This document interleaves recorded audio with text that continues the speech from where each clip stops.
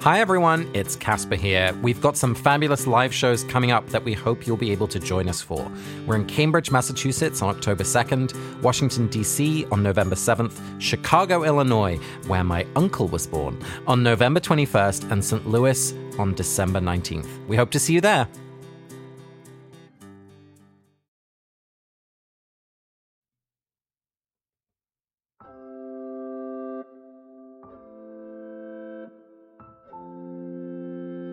Hi, Ariana. Hi, Vanessa. And hello to all of our feminist listeners. That's right, just by listening, you are now a feminist. Congratulations. We knight you, officially feminist. What's the female equivalent of a knight? I think women can be knights. Obviously. So welcome to the second episode of The Women of Harry Potter and the Sacred Text. Ariana, it is your turn to offer a blessing for a character. Whom would you like to bless this week? The process of thinking of who to bless was just as stressful as you said it was going to be last time. I hemmed and I hawed, and I decided to bless Trelawney. Yay! Why are you blessing Trelawney? So, in this reading of Harry Potter that we've been doing with the podcast, I've fallen in love with Lavender and Parvati and their friendship. And one of the things that really brings them together is Trelawney. And I started thinking about how the way that Lavender and Parvati are with Trelawney is so similar to the way that the trio is with Hagrid. Ooh, fascinating. Trelawney is a Hagrid figure. Yeah, so I guess I wanted to bring that to this episode and think about the ways in which they both are really personally good at the subject that they're teaching. I think we both can agree that Trelawney is a good seer and Hagrid is great with animals, and they're both perhaps failures as teachers, but I think they both are really good mentors. And in looking back at Prisoner of Azkaban, we see that Lavender and Parvati go on their lunch breaks to go talk to Trelawney, and they come out, it says, as if they knew secrets just for themselves. And it reminded me so much of the trio going to Hagrid and Hagrid telling them secrets, always giving away things to them. It made me really love Trelawney and the relationship that she's building with these two young students. Yeah, and we just saw in book 5, I think it's Lavender, but it's definitely either Lavender or Parvati who comes to Trelawney's defense against Umbridge. Yeah, that's right. And so, she's built such a bond with these two students that they are, willing to stand up to authority to defend her. I love this Trelawney and Hagrid relationship comparison. I think that is fascinating. And I really like the distinction that you're making between being good at your subject and being good at teaching your subject. I hate the expression, those who can't do teach, but they're sort of like just because you can do it doesn't mean that you should teach it, right? Teaching is its own skill. Yeah, I wonder if Dumbledore kind of has a pet affinity for people who really love their subject, and that makes you somehow intrinsically a good teacher. Yeah, it's so interesting as to whether or not loving your subject makes you a good or bad teacher. But anyway, that's a separate thing. I also really love the idea of Trelawney as a mentor. This also complicates for me Hermione storming out of Trelawney's class of divination. It's something that on the first and second time I read the series, I was like, you go, Hermione. This class is nonsense. And then, upon this reading of it, as you said, it has become clear with the help of our listeners to me that all of Trelawney's predictions, big and small, come true. And I think that it's a real failing of Hermione that she storms out of this class. It could be because she's a bad teacher, but Hermione is sitting and helping Hagrid write his lesson plans, and she's not doing that with Trelawney. I'm wondering if you notice concrete pieces of evidence of her mentorship. I mean, the girls walking away feeling like they have a secret. Yeah, I think the fact that they spend lunch with her, I think in that same scene that you were mentioning with Umbridge, where the fact that Trelawney's so afraid of going to sit back at her seat because Umbridge is sitting right there, that she takes a sharp turn and goes to the table where Lavender and Parvati are. I think little moments like that make me think that she feels safe with them and understood by them. What's interesting to me about the distinction between Hagrid and Trelawney is that I feel, just from what I know, because we don't get to see it as much on the page, that Lavender and Parvati love Trelawney because of divination, that their bond is about the subject, whereas the bond with Hagrid and the trio lives outside of the subject. And I think we can have a long conversation about whether or not the bond with Hagrid is healthy or not. But I think when I'm thinking about what makes a good mentor, I really love that what Parvati and Lavender and Trelawney have is about specifically divination, that she's helping foster this love in them. I love that. It's like a fan community. It's nerdy, right, to come together over love of a subject. And she's helping them learn it. Yeah. She's like, you love Jane Eyre? Come to my office during lunch and we'll read more Jane Eyre. Yeah. I've been seeking out teachers to teach me independent studies about reading since I was Lavender and Parvati's age. I'm trying to think of the idea of Trelawney as mentor, and I'm trying to think about what makes a good mentor. I mean, this is something that Casper and I have talked a little bit about and that I think we disagree about. But I do think that part of being a good mentor is showing a little bit of your mistakes and your failures and being vulnerable enough, right? It's about being vulnerable the right amount in front of the people who you're mentoring. So there's like a little bit of, look, I'm not perfect either. It's hard for all of us. You can sort of see the sweat. But you also want to create a sense of safety and boundaries and have the sort of like power dynamic be clear that Lavender and Parvati, like, I'm here for you, but you don't have to be here for me. And so I feel like in this moment with Umbridge, Trelawney is sort of showing us that she's not just their mentor, she sees them as friends, right? If you're going to someone for support, then... But I think it makes sense that, like, a teacher in a classroom, if you know that there's a student there who likes you, if you're saying something vulnerable, like, you look at them in the class instead of the other students that maybe are more scary. I don't think there's any evidence that she's exploiting their care in the way that Hagrid maybe exploits the trio's care. No, yeah, there isn't that evidence. I think a thing that's perhaps condemnable about Trelawney, obviously, is the way in which she uses her sight as power, that she is all-knowing, and therefore, like, that gives her authority. And she uses it to fearmonger. Yes. And Lavender and Parvati are the first ones to, like, really buy into it. Yeah. My concern is the reason that she pays so much attention to them is because they buy into this aura that she's created for herself, and not because they actually have the sight in a way that other students don't. I mean, they have an interest in the way that other students don't. They have passion for it in the way that other students don't. Yes, but she's made it very clear that certain people have it and certain people don't. And Hermione, you don't have it.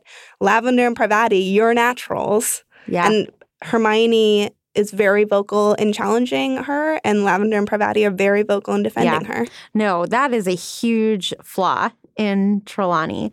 Right. She is somebody who goes around and, uses her gifts as a source of power, and yet simultaneously doesn't fully realize her gifts, right? When she, like, goes into a trance and makes predictions, she, like, doesn't remember and won't really lay claim to them. I would say maybe because that prediction doesn't serve her in any way. That's why she's willing to make predictions that serve her. Oh, I saw that I would be joining you for this Christmas lunch, so I came to Christmas lunch. And that is a prediction, quote unquote, that serves her so that she can come have a delicious lunch. Except what doesn't serve her is making the prediction that the first person who stands because there are 13 people at the lunch is going to die. That's not a prediction. It's a superstition that she buys into. Isn't a superstition that you buy into the same thing as a prediction? Interesting question. It's a reliable prediction. Every time you step on a crack, you are going to break your mother's back, right? Yeah, I guess I just think of that differently as, like, the sight showing her something, as she usually talks about it in the books. Right. No, I completely agree with you. I don't think that that is why she doesn't lay claim to the other two predictions. I think she can't remember it. She can't explain it.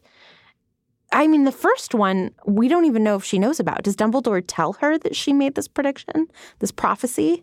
I have no idea. It's why Dumbledore hires her to keep her close, but I'm not sure she even knows about it. And I'm not convinced that anyone ever tells her, like, specifically that the second one was a prediction that then came true. Right. So, I mean, it could just be men stealing a woman's good ideas. That's so sad, really. Yeah. Not only Does she not know that she's capable of these big predictions that Harry tries to tell her? And she's like, oh, no. I know what kind of predictions I make. I make predictions about the cup smashing. I don't make predictions about Lord Voldemort. Right. And after generations of men ignoring her, not telling her that her predictions are true and good, when Harry tries to tell her, she just doesn't even believe that she's capable of that. I think that that's just like decades of men taking away her power. And that would also explain why she feels the need to exert her authority. Why don't we read specifically what happens in that moment with her prediction? Great. Harry says, "But you just said it. You said the Dark Lord." And she cuts him off and says, "I think you must have dozed off too, dear," said Professor Trelawney. "I would certainly not presume to predict anything quite as far-fetched as that." So interesting that she thinks Harry's death is not far-fetched, but the Dark Lord coming back is far-fetched. We all make predictions all the time. Oh, Donald Trump will never be elected, right? Like, we all say things that we have, like, no right to say about the future. And Trelawney, who's a seer, is like, I would never predict something like that. Even though Hagrid predicts it in book 1. He's like, I don't think Voldemort's dead. I think Voldemort's going to come back. And Hagrid's not a seer. He's just somebody who, like, is part of conversations, right? And is, like, somebody thinking about it in the world. And it's so interesting that Trelawney is like, I would never predict that. She just seems to me like somebody who's been told things about herself for so long and that, like, has this family legacy. She's a descendant of Cassandra, so she's probably always worried that she's not living up to that. It seems to me like this is a complicated question of self-identity.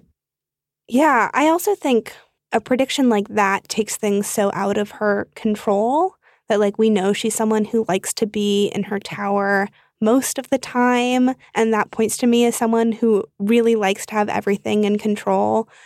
Neville used this cup and not that one. Right. Like, I can handle you breaking one of my cups, but not two. And I wonder if someone saying you just predicted Voldemort coming back, just even trying to imagine what the world is like with Voldemort back, like grappling with the reality of that statement. We know so many people in the wizarding world are just too afraid to imagine that world. And I wonder if Trelawney's just one of those people who can't wrap her mind around what it would be for her to live in a world where Voldemort is back. I think she might also be someone who knows that one of the ways to make a prophecy come true is to repeat it again and again until it becomes true, which this is something that Donald Trump is excellent at, of, like, just repeating something until it becomes true. And so Harry repeating the prophecy, it's like, don't repeat it. Like, the more we talk about it, the more likely it will be true. And we know that there are things where that biologically happens, right? My mom has tinnitus or tinnitus. And one of the ways that tinnitus can become worse, Mom, stop listening right now, is by thinking about it, because, like, you're creating more neural pathways from, like, your ear to your brain. And so literally thinking about the thing makes it worse, which is one of the crazy making things about tinnitus. And it's like spells, right? You conjure things the more you say them. So I know she's like, I would never do that. But it's like, also, don't say that. The more often you say it, the truer it is. Yeah. I wonder if to some extent she's also a good mentor to Harry and Ron. I guess more to the point, this makes me really regret that she doesn't do more to keep Hermione in the fold. That she doesn't say to Hermione, why don't you give this a year? If you still hate it in a year, that's fine. But, like, why don't you give it a year? And instead just saying, like, you're clearly someone without the sight, which is something Hagrid does too, right? Hagrid writes off students. But I think that we're seeing here that just because someone's a good mentor to one person doesn't mean that they are a good mentor in general. I think the one thing that Hagrid does really well is he's trying to inspire the students to love the animals like he does. In this book, he shows them a hippogriff. He's like, isn't it beautiful? Because he thinks everyone has the potential to love animals the way that he does. And what Trelawney's trying to do is inspire the students to be in awe of her and her powers. And if they're in awe of her and her powers, then they'll learn divination. Instead, what she should be doing is trying to find the love of the subject in each person. Right. And what she does that's beautiful is, like, honor the love that's in these two young women and really foster that, right? I mean, I think that we've seen in our culture that being willing to mentor individual women is not the same thing as being like a feminist advocate and force for feminism out in the world, and that we should celebrate people who mentor young women, but it's like not nearly enough to sort of like be a force for good. Yeah. Hermione's very lucky that she has another mentor in McGonagall. McGonagall and in Hagrid. He's a great mummy. Yeah. This week's episode of Harry Potter and the Sacred Text is brought to you by Quip. Harry Potter and the Sacred Text listeners, I don't want to scare you, but 3 members of the Not Sorry Productions team have recently lost a tooth. Now, none of this was because of bad brushing. It was because of accidents that happened. But I am concerned about people who love Harry Potter and their teeth. Quip's electric toothbrush can help you in your routine of keeping your teeth healthy and sparkling clean. The mirror mount for your Quip toothbrush puts brushing front and center in your bathroom, so you'll remember to bookend the day using your new brush. The built-in 2-minute timer that pulses every 30 seconds to remind you when to switch sides and help you clean your whole mouth makes sure that you brush for the entire 2 minutes. The multi-use cover is amazing. It works as a stand and also helps with sanitary reasons. Brush heads are automatically delivered on a dentist-recommended schedule of every 3 months for just $5. A friendly reminder as to when it's time to refresh and stay committed to your oral health. Please, this is a public service announcement from somebody who has all of her teeth and who loves a lot of people who have recently lost one tooth. Brush your teeth. Quip makes it easy and fun to brush your teeth, and that is why I love Quip. And why it's perfect for getting back into a routine after the summer. Quip starts at just $25, and if you go to getquip.com/Harry Potter right now, you can get your first refill pack for free. That's your first refill pack for free at getquip.com/Harry Potter. My brother and sister-in-law have a fig tree, and it makes me sad because I live 3,000 miles away from the fig tree, and I love figs. I think they are like proof of a higher being. Now I resent them less because due to Fleur's amazing Hanami scent, I get to smell like the fig tree. They make stunning, non-toxic perfumes, and they list all of their ingredients online. You get a good scent made with clean ingredients. And the sample process is just good old fun.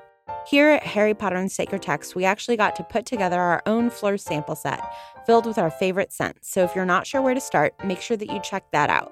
And definitely try to smell like my brother and sister-in-law's fig tree with the Hanami scent.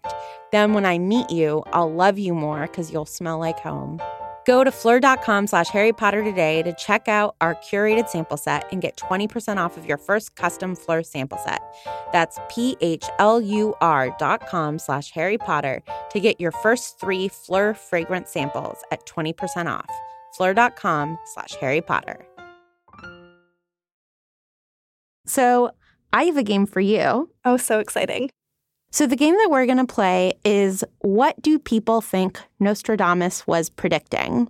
So Nostradamus was a famous seer. He published a book in 1555 containing 242 quatrains that allegedly predict famous future events.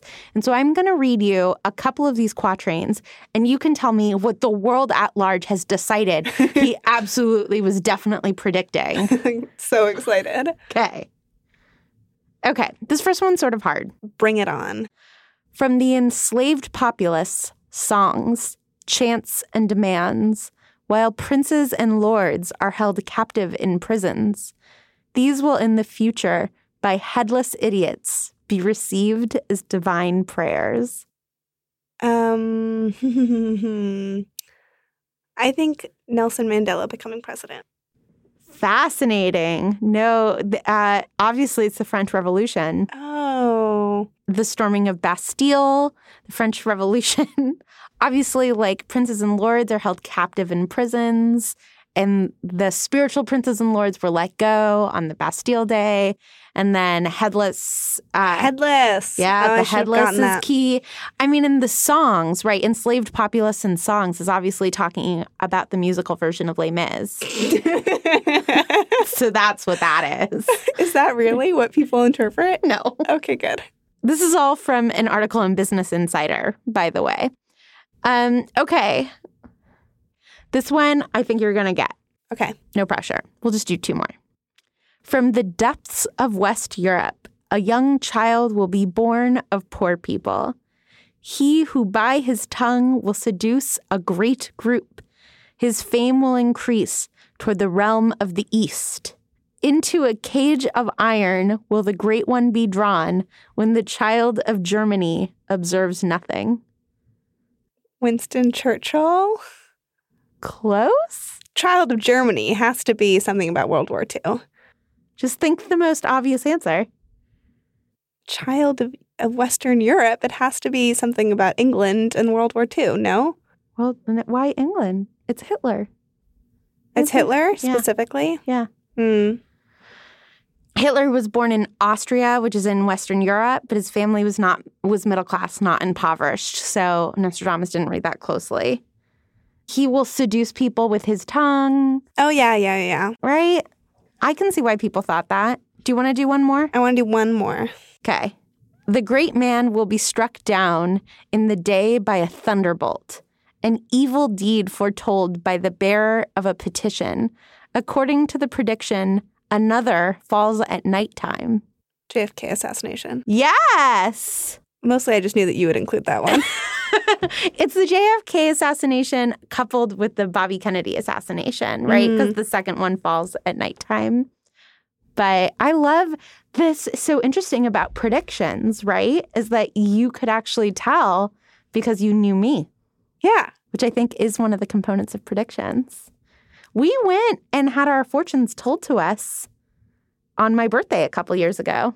And he was a tarot reader, and he got it all wrong. He got it wrong for me, too, right? He said that I was going to buy real estate with a man in California. No. You were going to meet a man while buying real estate in California. He should have said this thing from Trelawney of, I would certainly not presume to predict anything quite as far-fetched as that. I even argued with him. I was like, I'm not shopping for real estate. You were like, maybe Oregon? I'm thinking about Oregon. He was like, no, not Oregon, California. I was like, I'm not ready to buy anything. Well, thank you for that wonderful blessing of Trelawney. Thank you for joining me in paying attention to Trelawney. This episode of The Women of Harry Potter and the Sacred Text is brought to you by me, Vanessa Zoltan. And me, Ariana Nettleman. And beautifully edited by the great Ariana Martinez. And our music is by Nick Bull. We'll talk to you all in 2 weeks' time. Bye. Hey, I'm Dylan Marin, and this is Conversations with People Who Hate Me, the show where I call up some of the folks who have said hateful or negative things about me on the internet. You can listen to Dylan's conversation wherever you love listening to podcasts. Just search Conversations with People Who Hate Me. And remember, there's a human on the other side of the screen.